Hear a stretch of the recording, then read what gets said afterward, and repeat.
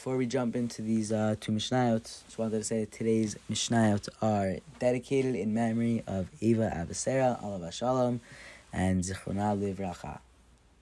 Hello everyone, welcome back to today's Mishnah. Today's Mishnah is Mishnah Gimel and Mishnah Dalit of Masech Sheviit, the third parak. Let's rock and roll, let's do it. So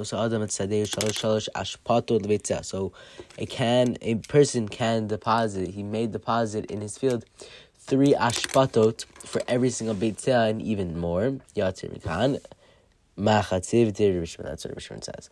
Okay, but the Chacham say no, you cannot do it unless unless he deposits them 3 handbreadths below or 3 handbreadths above. A person can pile up all these zevel into one large pile. Rabbi Meir says, no, you cannot, until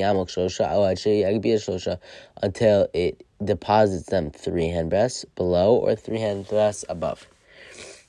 So now it says, if he had just a little, Mosif alav v'holich, he can constantly add to it. Rabbi Elazar says, no, unless he deposits them 3 handbreadths below.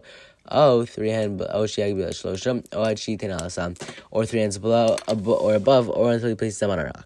Okay, now Mishnah Dalit. Hamadayir said to him, when he uses this field as a pen for cattle, first makes an enclosure for every 2 beit seah.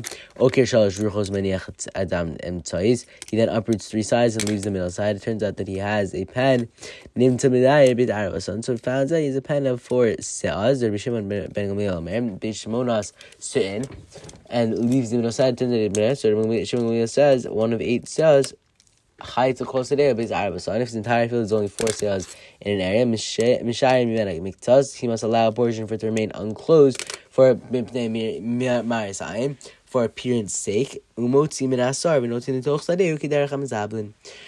he can take the zevel out from the enclosure and spread across his field in the manner of those who will put fertilizer on their field. Alright, that is where we're going to enter today's shkoch. Cannot wait to learn again tomorrow. I've been auspicious for today. Keep on rocking. Shemai v'aretz. Shalom Chavirim. You just listened to an episode of the Mishnah with Charlie Breda. Any questions, comments, sponsors, please don't hesitate to send me an email at charlielbreda@gmail.com. Also, don't forget to follow me on Instagram at charlie.breda. Make sure to share with friends and family, and don't forget to subscribe to this podcast so you never, ever, ever in a million years miss a Mishnah. Have a wonderful and gishmak rest of your day. Oh, and also, you're incredible.